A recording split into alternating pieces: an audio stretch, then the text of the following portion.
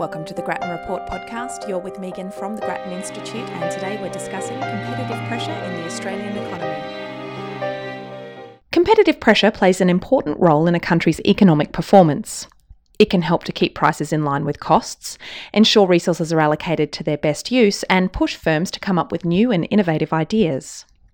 In a country as remote and relatively small as Australia, competition is even more important, and in recent years there are many who've become concerned that competition is not working as it should and could in fact be declining.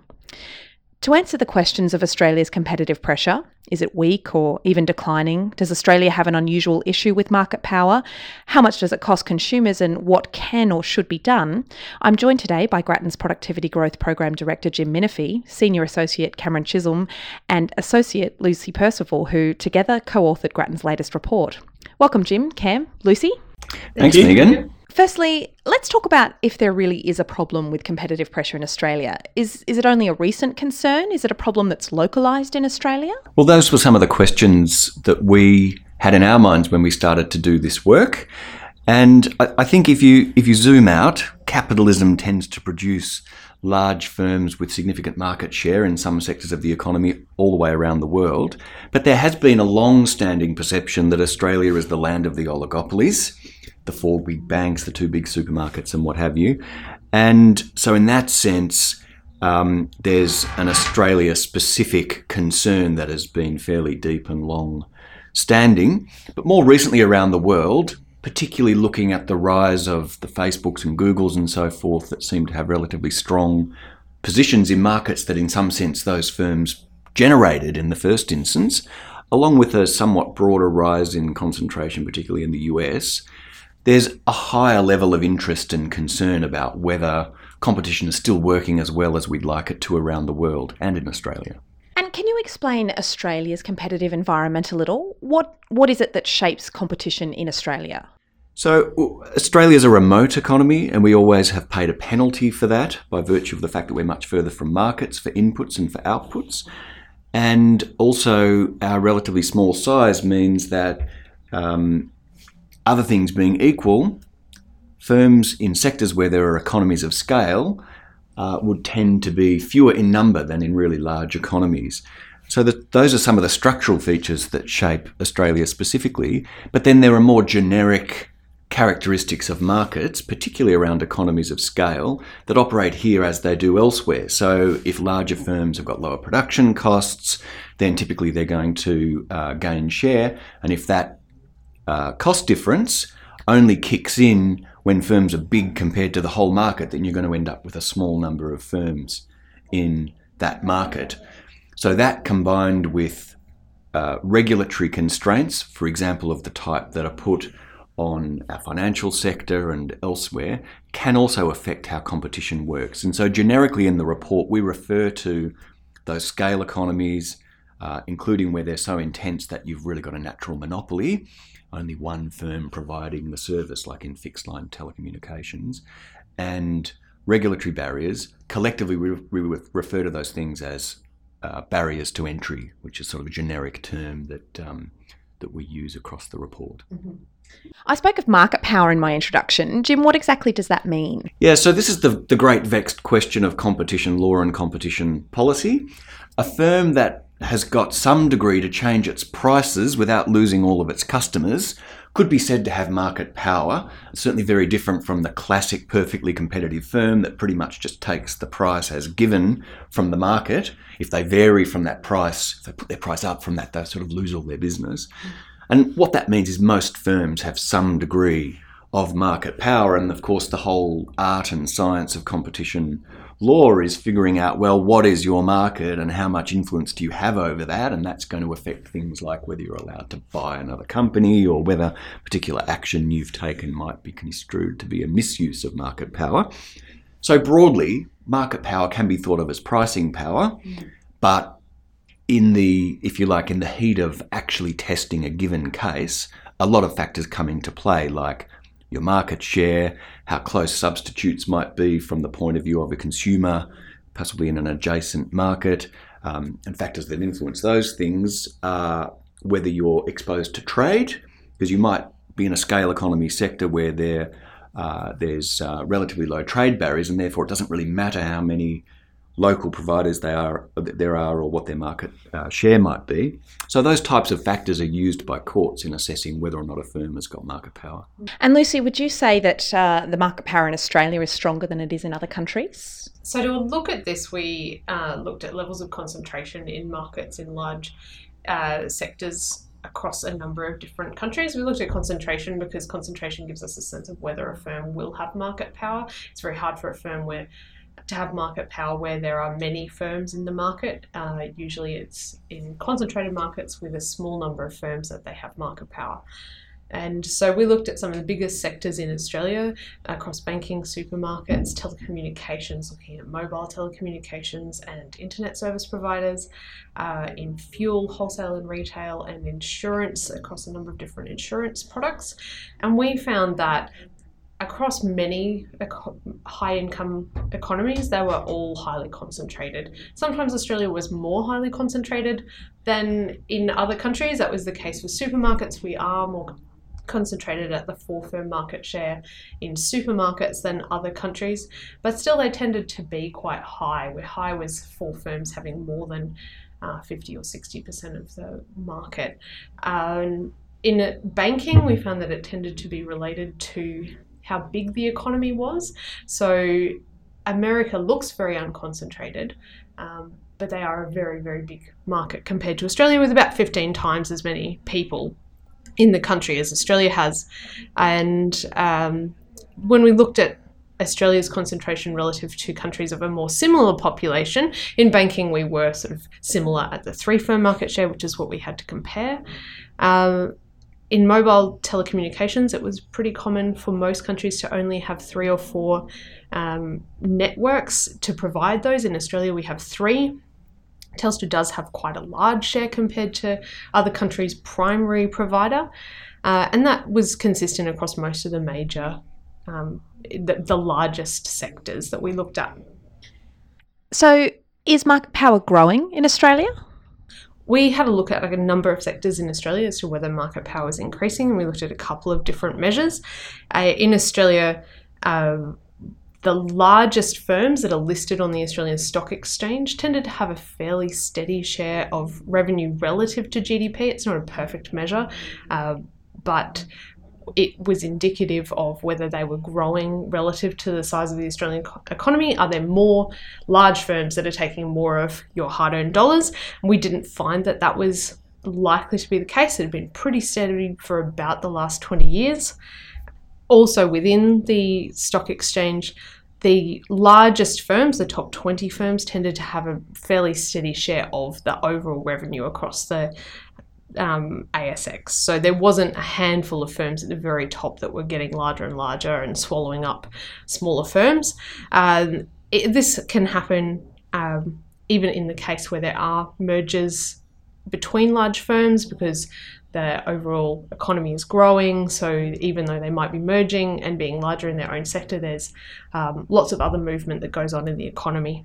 We looked at a number of individual sectors, and there are some sectors that have become somewhat more concentrated. The banks have become more concentrated over time due to a couple of large mergers, but other sectors have become slightly less concentrated. The supermarkets have become slightly less concentrated over time with the growth of Aldi and the introduction of Costco, and we find that there's likely to be a continuation of that trend as a couple of other supermarkets are looking to enter the Australian economy. And in other industries, we found that things had been relatively steady for a lot of them, across insurance and fuel, wholesale and retail. It had been relatively steady, but possibly a slight decline in some of those. And Cam, I'd ask you, what is the effect of market power? Does it boost profits in Australia?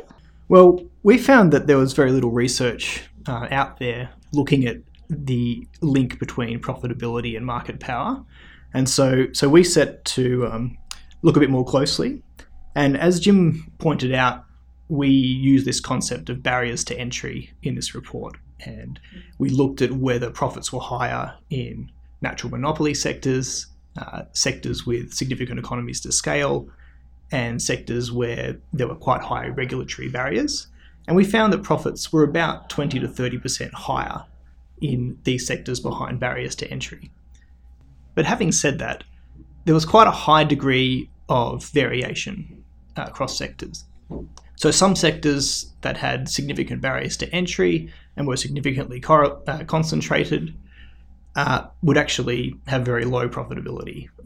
In fact, some sectors that had been extremely profitable in the past, such as newspaper publishing, which had long been dominated by News Corp and Fairfax, have actually seen negative profits over the last few years, and so they're Not surprisingly.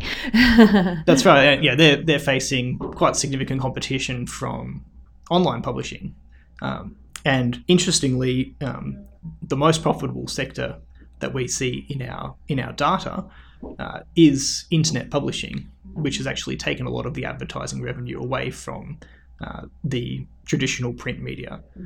And so even though sectors may go through a period in which they're highly profitable, there's no guarantee that that will last forever.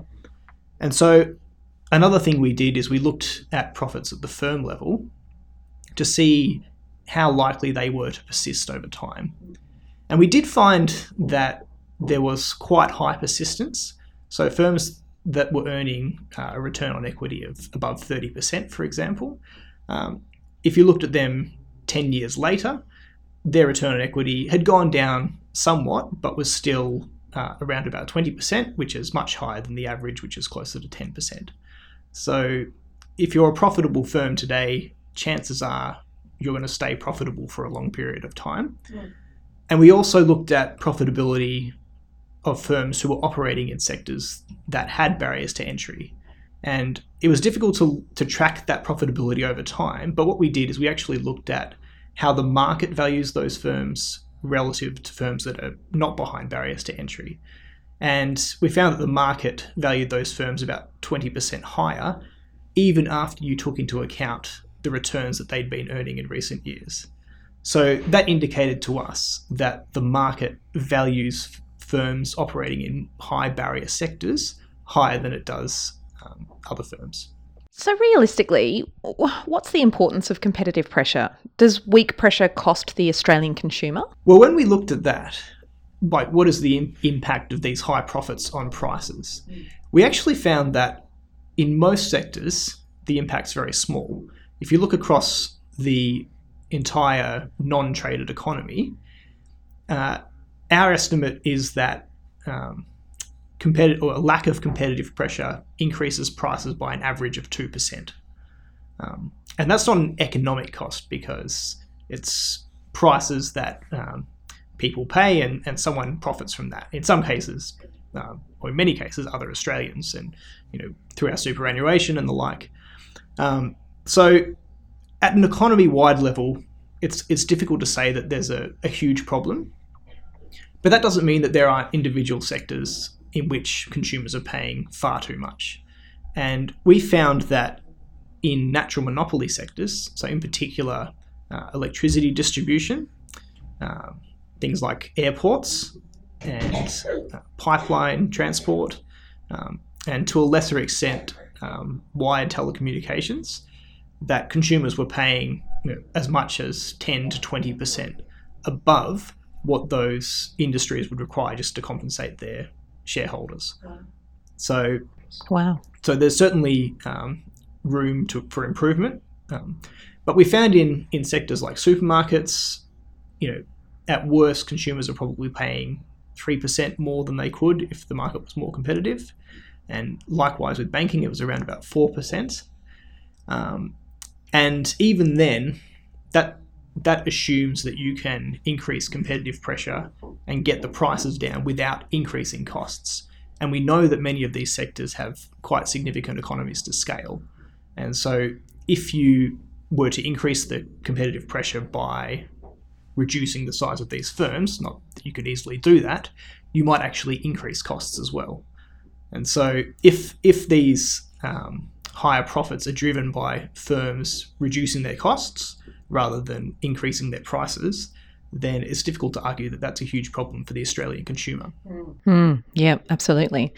It does sound like there's definitely room for improvement when it comes to Australia's competitive environment, though. Jim, I'd ask you, what can policymakers do to keep the pressure on, so to speak? So as you'd know, the Harper Competition Policy Review reported a couple of years back, and they had quite a comprehensive set of recommendations around law, policy and institutions, and the government's partway through implementing those. Obviously, what we've covered in this report is not that full range. We don't have a strong view about institutions. We haven't looked at something that was a major focus of the Harper Review, which is around introducing choice and competition into sectors of the economy which are currently predominantly driven by state provision and where choice is sometimes more limited, areas like health and education. And I guess it's also the case that many of the recommendations Harper made about competition law have already been picked up by government. And so the question is, well, what more remains to be done, and how does our work shed light on what the priorities ought to be? And again, using these groupings of the natural monopoly sectors, the more highly regulated sectors, and the scale economy sectors. And then I've got a couple of other points. First, in the natural monopoly area, you're never going to get competition in those sectors by definition. So you're looking at what kind of regulation to impose and when to impose it. And when you go down the list of sectors that we saw that were earning relatively high profits, which in those arenas can be taken as an indicator potentially of consumers paying more than they need to, although it is worth noting that there can be a trade-off between the profit incentives, which is both to drive costs down and potentially to put up prices that private providers of natural monopolies have. On the one hand, telling you that regulators ought to tolerate some degree of profit, and on the other hand, wanting to get a good deal over time from consumers makes regulation for these sectors a bit tricky. But what we would observe is that electricity distribution and transmission is more expensive than it ought to be. A contribution of that excess cost is made by the super profits that are earned by firms in these sectors, although potentially a bigger part of the problem is that the network assets themselves are too large. Again, a response to the regulatory environment. Now regulators can do more to wind those costs back and also to put more pricing pressure on. Similarly, in airports, which tends to be a sector that is subject to relatively light touch regulation, regulators effectively monitor the prices without directly intervening. The relatively high profits that some airports earn suggests that it might be time for regulators to reconsider that hands-off approach. How they do that will need to be carefully designed, and which airports they do it to, or do they try to introduce it to all of them at once and so forth. There'd be a set of complex issues, but probably an opportunity. Now, we observed that there were very high profits in fixed line telecommunications, but of course the story in that area is being radically transformed by the move from the copper network that was owned by Telstra and operated by Telstra for many years to the NBN, and there's a different set of competition issues there. People are beginning to say, and we didn't analyse this explicitly, that if NBN cost more than people expected, that the wrong answer is to try to get full cost recovery back through the revenues of that system, and so you might need to look to a write-down in order to permit the prices to come down. So those are some of the areas around natural monopoly. Turning to the regulated sectors, and we're talking about banking, health insurance, pharmacies and so forth, there's a mixture of issues that you can work on there. On the one hand, you want to remove regulations that are constraining competition, and there have been more than 10 reviews that have said that we've got a problem of that type in pharmacies. Pharmacists are limited from locating too close to one another, and you've got to be a qualified pharmacist to run a pharmacy and so forth, and these rules don't make much sense in the modern economy and should be removed, and that would increase competitive pressure. In banking, the challenge is really to make sure that the really heavy burden of regulation is not just making it impossible for smaller firms to compete, whether as a full-fledged bank or as a financial services provider that does some of the services that full-fledged banks do. But getting those regulations down is not straightforward, and there's obviously a process underway that the Productivity Commission is running to look at improving competition in financial services. And then in the broader scale economy sectors, that's where you'd start to look at, well, can I do more to sharpen up the law beyond what was done in response to Harper by potentially imposing bigger penalties? making foreign executives subject to criminal proceedings for cartels and so forth. There's a range of things that competition lawyers talk about. And then in the individual sectors, like supermarkets, you want to make sure that zoning restrictions are not prohibiting the expansion of entrants like Aldi and Costco and so forth that are beginning to provide significant competitive pressure on the telcos. What sort of zoning issues? Well, so supermarkets have got a relatively large footprint, and if the operators of a shopping centre already feel that they've got enough supermarkets, then it can be difficult for you to provide effective competitive pressure. So looking around the edges for ways in which you might be able to locate more stores could help in that area. And then zooming out from those three barrier sectors, we've also got some high-level observations in the report about what regulators can do to give consumers more effective choice. There's a set of sectors where many people find it difficult to compare products. Energy. That's right. You see that in retail energy, and you've covered that in previous podcasts. And obviously, we've also done some work on superannuation, which is another one where potentially you might look to a totally different model for particularly the default part of that supermarket, where you might have regulators choosing a subset of products that are known to be relatively high quality, rather than expecting consumers to make all of their choices. And then the final area that we looked at a high level is that as technology changes, governments both have new technology and competition. Sorry, let me start that again. Yep. The final area that we looked at is around what technology means for competition policy. On the one hand, there are new challenges that new technologies present, like what should you do about the apparent relatively strong market power for some of the online platforms? And then there's a set of opportunities that policymakers might have to use technology to intensify competitive pressure. So in the first category, there'd be things like making it easier for consumers to move their data. So I could take my social graph when I leave, social media platform A, and I take it to social media platform B, or I might take my credit score in a more portable fashion from a bank and move it to another bank. And then around exploiting technology, potentially as the costs of providing services changes, maybe there are some products and services that governments could proactively put out into the market, like consumer ID, valid sort of verification of your identity in an online context, or there might be services at the moment are only offered to firms that could be offered more generally to consumers, whether there might be some, central banking functions or what have you. But we just flagged those in the report. To us, the bigger picture here is that what we've set out to show is whether there's a significant competition problem. And I think our high-level findings would be, while there are significant hotspots, the problem is perhaps not as big as we anticipated coming in at an overall economy-wide level. And then there are things that policymakers can do to intensify competition. So just tweaks to be made, really. Well, I think it's more than tweaks, but it's an agenda that has got a lot of detail in each of these specific vertical areas. And, more detailed work is required to spell out exactly what policymakers need to do, for example, in retail, in energy transmission and distribution, or in getting good outcomes for the NBN and so forth. Those are things that we only touched on at a high level. Well, thank you so much for your time today, Jim, Cam and Lucy. This is obviously an issue that is very important to Australian consumers, so it's great to see some detailed analysis being done in this area. If you'd like to download a copy of the report, head to our website, grattan.edu.au. As always, you can stay up to date with all of Grattan's news, reports and events by subscribing to our Twitter @GrattanInst or on Facebook, Grattan Institute. And if you've enjoyed this podcast, then help your friends to find it by heading over to iTunes and leaving us a rating or review. Thanks for listening.